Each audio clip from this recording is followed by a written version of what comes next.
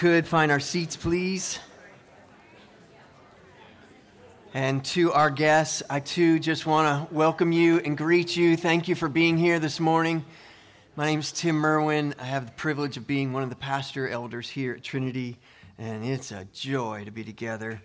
It's a joy to be together on any Sunday of the year, but obviously just all that we're celebrating this morning. So I too want to greet you. He is risen. He is risen. Title this morning is One Resurrection. We're in a little mini-series that we started last Sunday. One life, then Friday, one death. This morning, one resurrection. We're going to be in the book of Mark, chapter 15. So if you have your Bibles, you can be turning there with me. And strangely enough, I'm going to start this morning with maybe an illustration, if you will, about aliens. All right, so you weren't expecting that. You didn't see that coming. Aliens and UFOs, though, they're kind of in. If you haven't noticed, they're pretty in 2023, though I don't believe there are any other life forms living out there. Nonetheless, don't be offended with me, some of you. Nonetheless, here's my alien question for us this morning. If an alien showed up on planet Earth on Easter Sunday, what would this creature text home to Mom Alien to help her understand Easter? I'm pretty sure that the overwhelming response from all previous aliens who have been to planet Earth on Easter Sunday texted something along the lines of, Easter's a big deal there.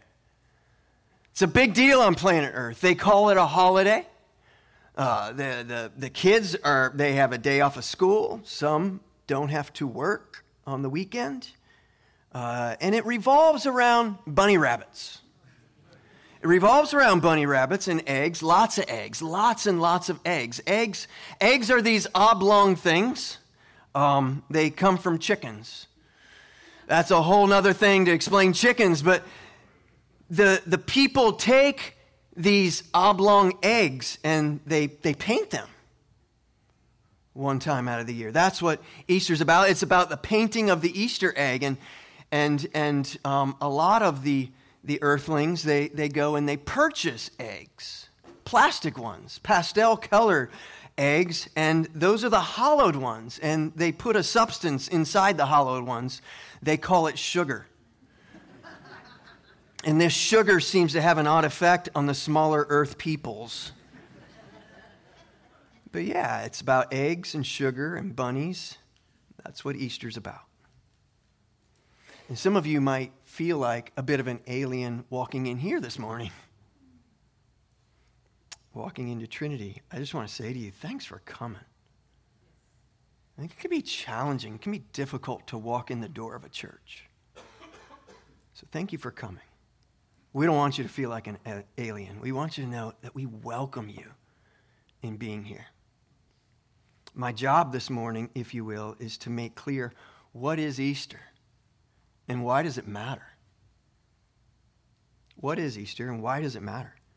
Because before there ever was a plastic egg filled with sugar, there was one life, one death, one resurrection. So let's pause and let's pray, and then we'll dive in here. God, I want to thank you for the one life, one death, one resurrection that we have been considering, preaching about, thinking about, praying about, worshiping. Lord, it really boils down to what Rick has already said this morning, but we have gathered here this morning for the primary reason of worshiping. The one who lived, died, rose from the grave.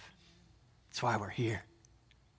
So I pray that you would help us over these next moments, Lord, as we preach your word, that you might be glorified in this place. That perhaps those who don't know you would come to saving faith in you this morning. And that you would be at work in all of our lives, and you would be at work in your church this morning, we pray in Jesus' name. Amen. One life, one death, one resurrection in 1 week. I want to explain what Easter is by giving us a quick picture of this 1 week, the week that we call Holy Week. I don't want to assume this morning.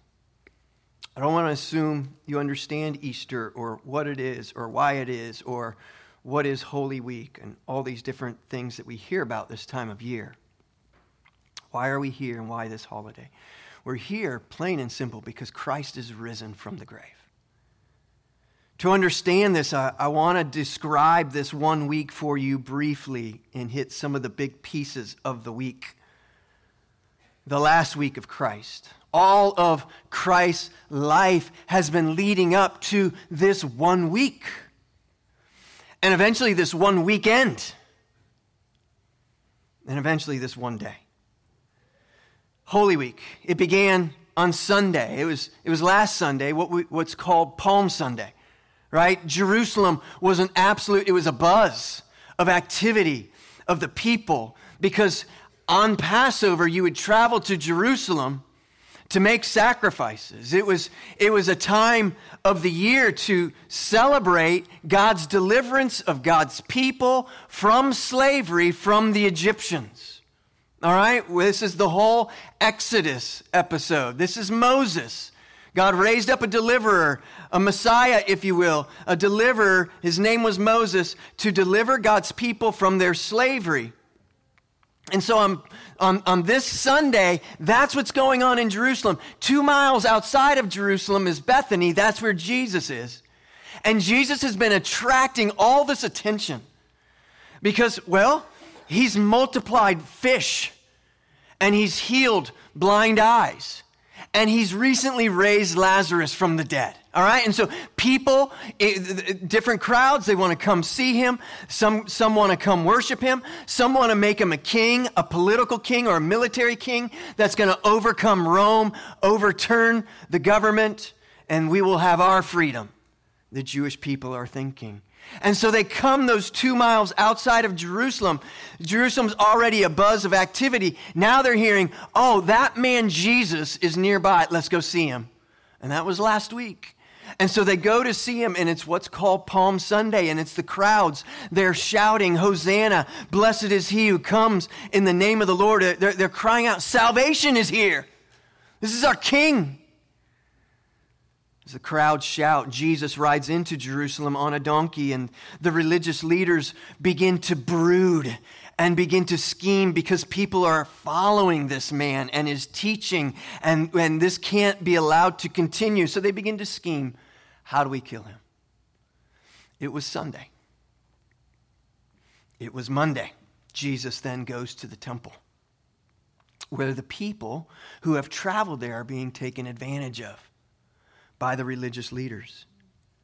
It was Passover, and so travelers, again, they'd come to Jerusalem to make sacrifices, but they would have to purchase those sacrifices. And this is probably the first historical account of price gouging. That's what they were doing. They were price gouging the traveler who needed to make sacrifices for their sin, and so they were upcharging, if you will, and they had turned the temple into this, well, what Jesus calls a den of thieves. The temple, he says there in this text, that it exists. My Father's house is to be a place of prayer, but you've turned it into a den of thieves. That's what he says of the religious leaders. It is Monday. Jesus comes into the temple because of what they're doing, and he overturns the tables. So the conflict grows, obviously, between the religious leaders and Jesus. And they question his authority, and his answers absolutely infuriate them. And the city is astir, it's a buzz with all this activity, and many want to see him, and others want to kill him. Where's all this headed? It was Monday. It was Tuesday. Well, you might guess there's another confrontation with the religious leaders on Tuesday as Jesus spent the bulk share of the day teaching in the temple. And after this, the leaders get together and they scheme further. How do we capture this man? How do we get rid of Jesus? Because we can't allow his influence over the people to continue. It was Tuesday. It was Wednesday. Jesus went to Simon, the once leper's house, where Mary anoints Jesus with a very expensive perfume. This was not only an extravagant act of worship and devotion, it was also a prophetic act, as her actions are literally preparing the body of Jesus for burial. It was Wednesday. And Judas will go from that dinner and he will accept a bride that evening to betray Jesus to those who want to see him dead. It was Wednesday. It was Thursday. And Peter and John went to make Passover meal arrangements for Jesus and the disciples. This is what we know as the Last Supper. Thursday. It was here that Jesus said to them, "One of you will betray me." And he takes the bread and the cup during Passover, which was that annual celebration, the deliverance from Egypt, deliverance from slavery. That's our ancestors. He takes the bread and the cup and he says over the bread, "This is my body," and over the cup, "This is my blood." And he's announcing it's during the time of Passover. This is the new Passover. A Savior has come, a Messiah has come, a better Messiah than Moses has come to deliver you, not from your enemy, the Egyptians or the Romans, but from your enemy, from very sin and death itself. It was Thursday. From that supper, Thursday night, they go to the Garden of Gethsemane. It's here that Jesus prays when his disciples sleep. It's here that Judas comes and betrays Jesus. Right there in the garden, Jesus is arrested. And Peter that night will go on to deny Christ 3 times, and the rooster crowed. It was Thursday. Jesus' arrest brought him to a trial that night by the religious leaders. It was a kangaroo court that was quickly assembled that evening, and they found him guilty of their contrived charges, and their punishment for Jesus' crimes, death. It was Thursday. It was Friday. They brought Jesus before Pontius Pilate. Pilate questions Jesus. Pilate can find nothing wrong in this man.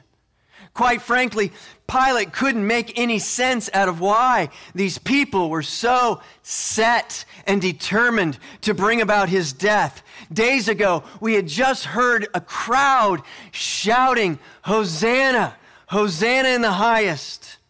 Now we hear another crowd shouting, "Crucify him." It was Friday. Eventually, Pilate will symbolically and literally wash his hands of the whole thing and turn Jesus over to be crucified.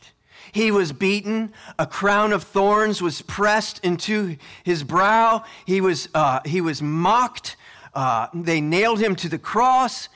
He was pierced through his side. He died on the cross. It was Friday. After he had died, Joseph of Arimathea took his body off the cross, wrapped him in those burial clothes, placed him in the tomb. It was Friday. It was Saturday. And it was silent. It was silent in that tomb because death makes no noises. The disciples were hiding behind locked doors for fear that they might be next. It was a silent tomb.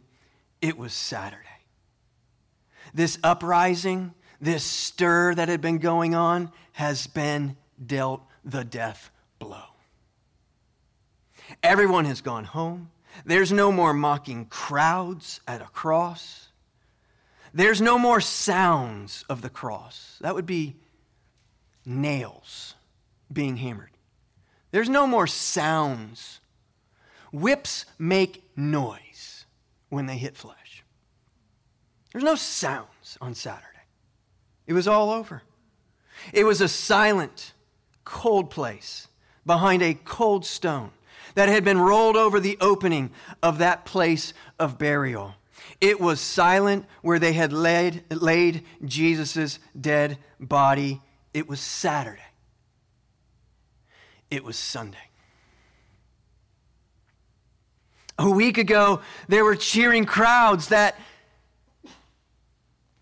just days prior, a few days ago, they were jeering crowds. 1 week later, 1 week unlike any other week in the history since days began. No week like this week and no day like this day. It was Sunday. Unlike all other Sundays, it was Sunday. It was the day that the prophets had prophesied. 1,000 years prior, it was Sunday. It was the day that Genesis 3:15, one day, the curse, 3:15 tells us, one day this curse of sin will be reversed. It was Sunday. The day Jesus spoke of many times to his disciples, and they didn't get it, they didn't understand, and they didn't understand. It was Sunday when the angel of the Lord showed up to a silent tomb in that quiet moment, and the stone began to move over those rocks, and the silence began to break as you would hear the creaking noise that such a large stone would have to make as it was rolled to the side. And the dead body of Christ began to stir. It was Sunday, and Jesus, your Savior, rose from the grave. It was Sunday. 1 week in the one life that had ended at this one death. And now we gather here this morning to celebrate the one resurrection of our Lord and Savior. Christ rose from the grave. Welcome to Holy Week. Welcome to Holy Week. Welcome to the greatest day since the beginning of days. Welcome to the reality that we sang earlier. We believe. Christ rose from the grave, we believe. Jesus Christ, the Son of God, came and lived a perfect life and died on that cross, and he paid on that cross for our sins. The kids testified this morning of that truth. And 3 days later was the one resurrection. And from the one, all those who now put their faith in Christ will one day rise to be with him in eternity. Praise be to our God. Second, the result of the one resurrection. Here we're going to now. You're probably wondering, when he's going to read the Bible? Now. I am going to read a lot of Bible. So now we're going to read the Bible. Mark 16, verse 1 through 8. When the Sabbath was past, Mary Magdalene, Mary the mother of James, and Salome bought spices so that they might go and anoint him. And very early on the first day of the week, when the sun had risen, they went to the tomb. And they were saying to one another, who will roll away the stone for us from the entrance of the tomb? And looking up, they saw that the stone had been rolled back. It was very large. And entering the tomb, they saw a young man sitting on the right side, dressed in a white robe, and they were alarmed. We know from the Gospels, the other Gospels, that that's an angel. And the angel says to them, do not be alarmed, all right? Or don't be afraid. You seek Jesus of Nazareth, who was crucified. He has risen. He is not here. See the place where they laid him. But go tell his disciples and Peter that he is going before you to Galilee. What will be the result of this? What's the result of this? What's the result of the resurrection? Well, they will go on. They will see Jesus. Many others will see Jesus. Paul tells us that over 500 will see Jesus. And from this moment, the result of this moment is the church will be birthed. Jesus will ascend to the Father. He will send his Spirit to come and live in those who place their faith in Christ. And we read in the book of Acts that the church is just launched into activity. And Jews and Greeks, the nations are gathered to him. They will come to be saved. It's what we call in the church born again. You were born And then you're born again in Christ when you put your faith in Jesus. You are saved. And mission here, because of this one moment, this resurrection, mission is launched. We have missionaries in the room this morning. You're a missionary because of the resurrection. And churches are planted, and letters are sent back to those churches. And we have the Word of God, those letters, written for our advantage this morning as well. To encourage and to build these new churches, and to encourage and to build this church and every church. And that's the result. And, 1,000 other things is the result of the one resurrection. And a lot of years ago, we started this church, and somewhere in time, many of you came to a moment where you saw the greatness of your sin and your need for a Savior, and you turned to Jesus, and you repented of your sin, and you placed your faith in Jesus Christ. How did that happen? Why did that happen? It's because of the resurrection. That your salvation is the result of Christ is risen. You're here this morning because Christ is risen.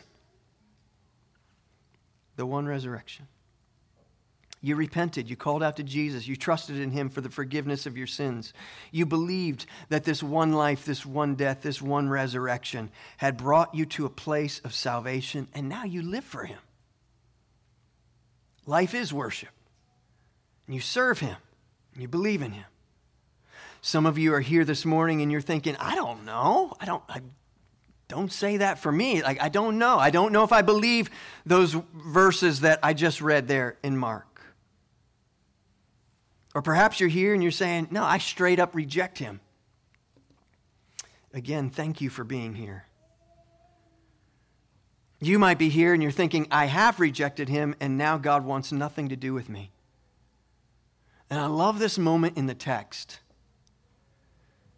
Here again, it says, see the place where they laid him, but go tell his disciples and Peter.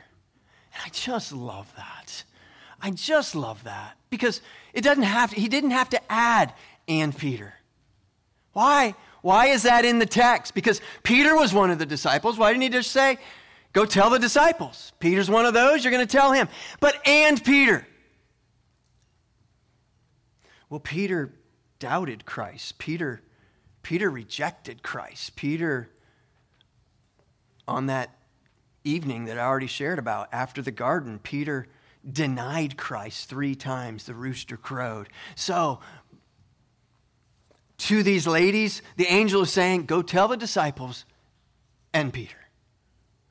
And he says that to us this morning as well. You who would perhaps be here this morning and you're a doubter or you're a denier and you've rejected and you're thinking, what would God want to have to do with me? Well, you just place your name in there. Go tell the disciples and Tim.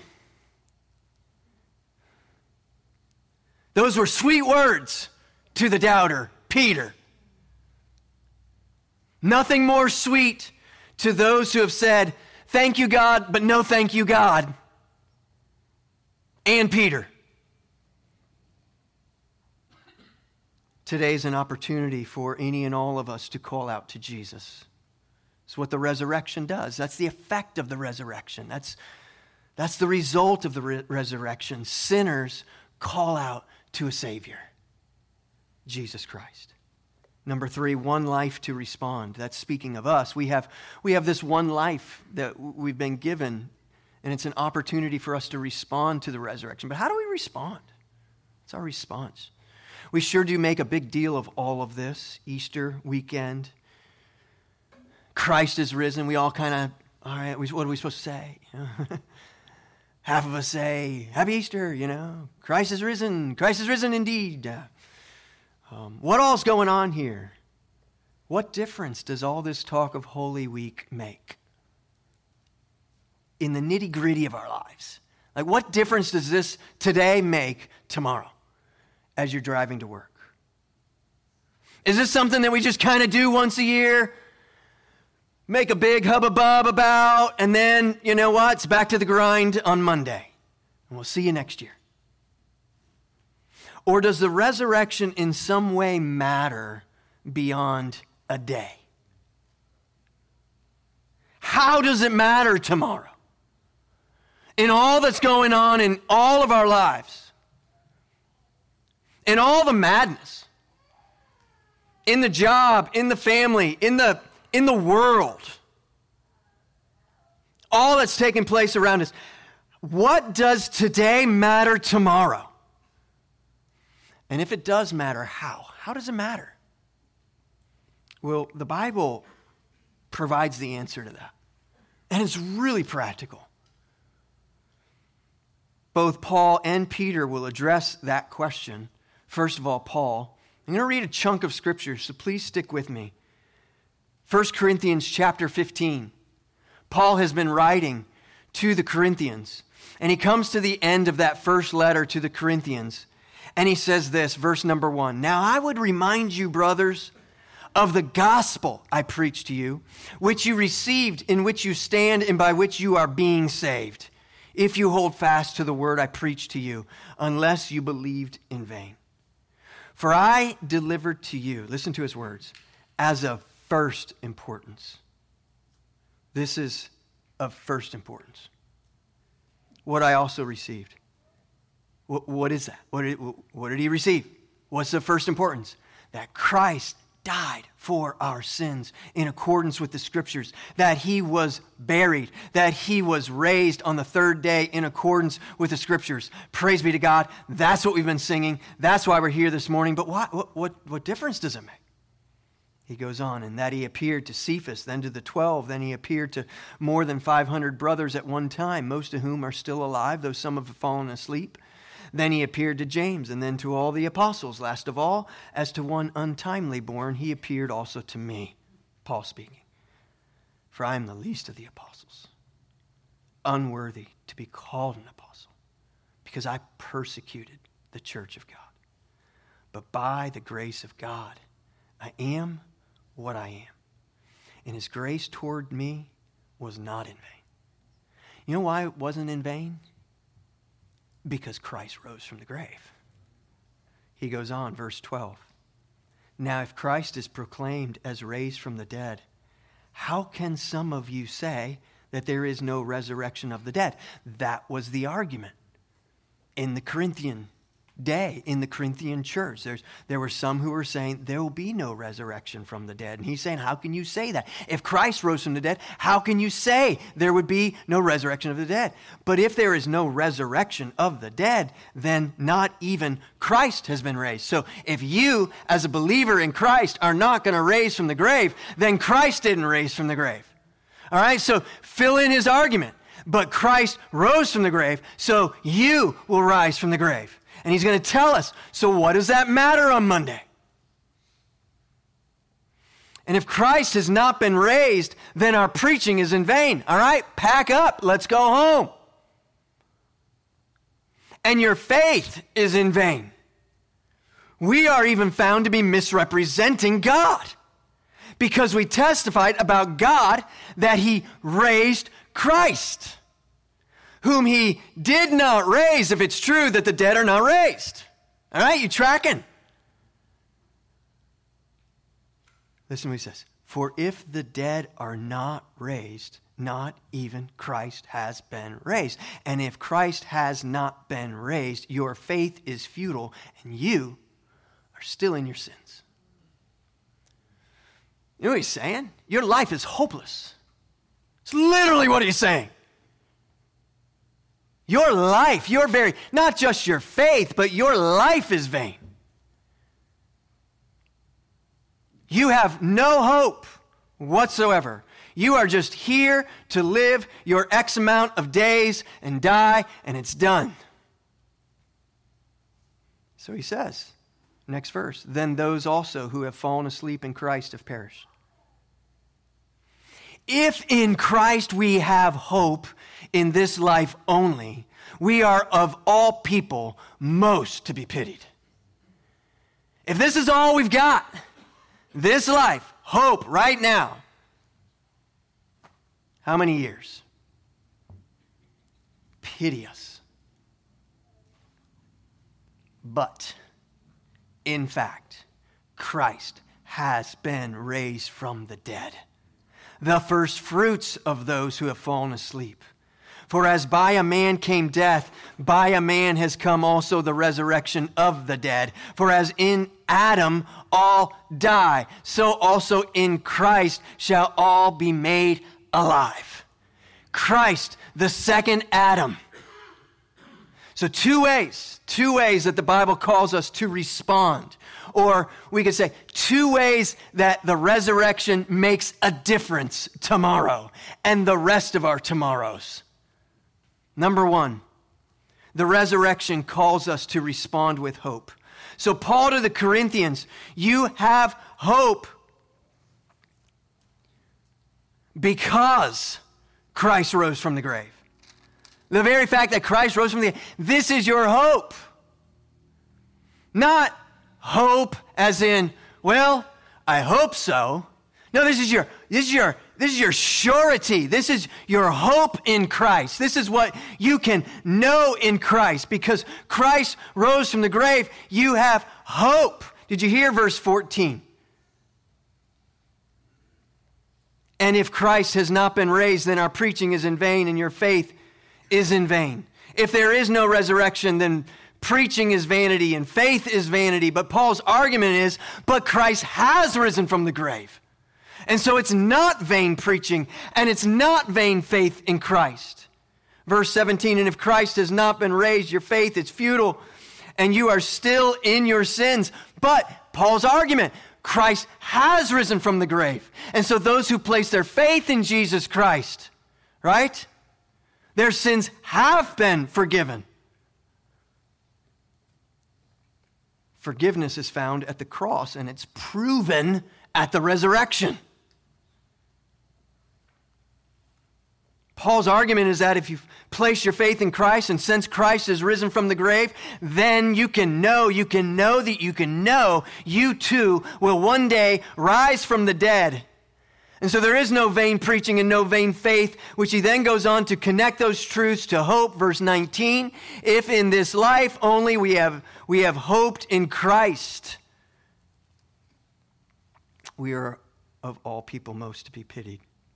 Why do you have hope living in this painful world? I'm speaking to the follower of Christ this morning. Why do you have any hope this morning? Have you seen the news? How do we have hope living in a hurtful, sinful world? A world of unjust war and death and unexplained sickness. There in this room represents just a whole pile of hurts. The list is long of the horrors that surround us living in a sin-filled, sin-cursed world. Is Paul ignorant to those pains? Oh no. If anybody's not ignorant, it would be Paul. He knows suffering. He's not ignorant to the pains. So, Paul, where are you coming from? Now, what he's doing here is he's showing us in all of this, you have hope because the tomb has been vacated.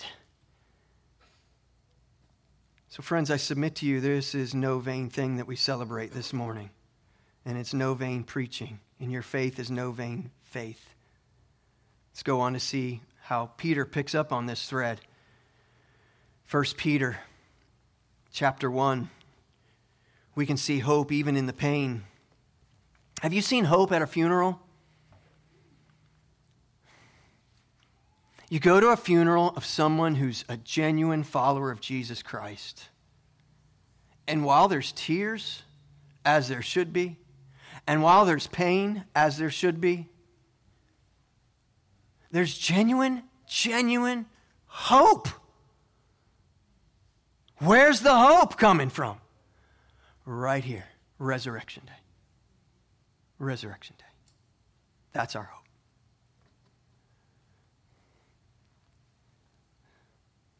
It's not a resurrection day that we just kind of know generally or we know factually. It's something we own. We place our faith in this Savior, our Lord Jesus Christ. Amen. And I want to ask you, do you know this faith? Is that an amen moment for you? Do you know this faith, this hope? So both Peter and Paul are going to walk us through this hope. I'm going to connect that to our second response. What's the response? What's it matter tomorrow as you're driving to work and life is difficult and sometimes crazy and often hurtful? Well, you have a hope. Jesus rose from the dead. There's more to this life. When this life is over, oh my, we're just getting started. It's because he rose from the dead. That's your hope. Number two, the resurrection calls us to respond to this hope with joy, which almost kind of you could say doesn't need to be said, right? Well, yeah, the response would be joy. But let's see how Peter unpacks this. I just love 1 Peter 1, chapter 1. He says, Peter, an apostle of Jesus Christ, to those who are elect exiles of the dispersion in Pontus, Galatia, Cappadocia, Asia, and Bithynia. Sorry, Cindy, that was really fast.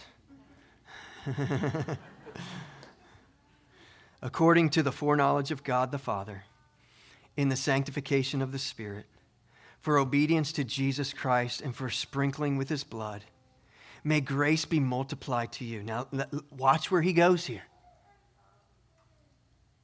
Don't let this be lost on you. Blessed be the God and Father of our Lord Jesus Christ, according to his great mercy. He has caused us to be born again. All right? Don't lose that. If you're here this morning and you're a follower of Christ, you have faith in Jesus Christ, here's why. It's according to his mercy, in which has caused you to be born again. That's a moment. That's an amen moment. All right? I'm just going to pause and have my personal, private amen moment. Praise God. If it were not for his great mercy, you and I would not be born again. To a living hope. Hope. There it is. That's the hope of the... Where's it going? Through the resurrection. How do you have a living hope? Well, because Christ rose from the dead, he says. To a living hope through the resurrection of Jesus Christ from the dead. And then listen how Peter just piles on the words. To an inheritance that is imperishable. It won't perish. It's undefiled. It's just pure. It's unfading. Will not fade away. Kept in heaven for you, who by God's power are being guarded through faith for a salvation, ready to be revealed in the last time. In this, what? You rejoice. You rejoice in this. Though now, here, the Bible is not like, it's not a facade. It's real. Though now, for a little while, if necessary, you have been grieved by various trials. That's another amen moment. Have you? Both Peter and Paul are coming to the resurrection moment, the 1 week, the 1 weekend, the 1 day, the one resurrection, the one Savior. And they're saying, look, this is what the resurrection does for you. This is the difference that it makes in your everyday life. This is the difference that it makes as you drive to work on another Monday. You have a living hope in Jesus Christ because he's risen from the grave, and that is to produce in the believer in Jesus Christ a great joy because of what he's accomplished for us. What difference does today make? Are we just doing a religious thing? And the Bible's answer is, oh no, not a religious thing. It's a glorious joy. It's a glorious hope. Peter says, blessed be, oh yes, to the Apostle Peter. Blessed be the God and Father of our Lord Jesus Christ, who according to his mercy has caused us to be born again. Praise him, is what Peter is saying. If born again, Peter's argument is you have this living hope. Where does this living hope come from? Does it just appear out of thin air? No, you have a object to your faith. Christ is risen. Peter piles on the words imperishable, undefiled, unfading, caused you to be born again because you have a living hope, leads you to this inheritance of these three different things, and that leads you to this joy. Verse number 6, and death has been defeated, and you now, follower of Christ, those who have put your faith in Jesus Christ, you've repented of your sins, you look to Jesus for the forgiveness of your sins, you now have eternal life with Christ. It's why the hymn writers do what they do. The songs that we sing, they don't end at the cross and they don't end at the resurrection. They end where? And he will come again. They get it. They're reading the same Bible we are today. And they're writing the lyrics. This is resurrection life. This is death has been defeated. This is victory has been won for you. We're not talking about a victory over Egyptians, and we're not talking about a victory over Romans. We're talking about a bigger enemy that required a bigger Savior. We're talking about victory over sin and death itself, and praise be to God. He died, he paid for our sins, and he rose from the grave. Now you have a living hope that is filled with joy. Resurrection life provides that living hope. If the worship team would join me. And in that living hope, it brings this incredible joy, even in the pain, even in the circumstances, even in this difficult world. Because we can know. It's where we started this service. We believe. We believe. We can know he rose from the grave. Because we can know that he rose from the grave, we can also know that there will be a day. I said it a few weeks back. Some of you weren't here. I've been doing some study, some research. What I have found in my research is 100% of the time, 100% of the people will one day die. All right? So there you go. Welcome. All right? Welcome. Welcome to Trinity. But here's the good news. It's not about if we die young, if we make it to 101. Wow, that sure was quick in light of eternity. We can know Jesus, and we can know that one day we will rise from the grave. It's Paul's argument. You can know that because you know your Savior is risen. And so as quick as you go, praise be to God, the tomb is empty, you can go. And one day, this is your living hope that's filled with joy. One day, we will rise to be with him. Let's stand together and let's sing about that. It seems appropriate.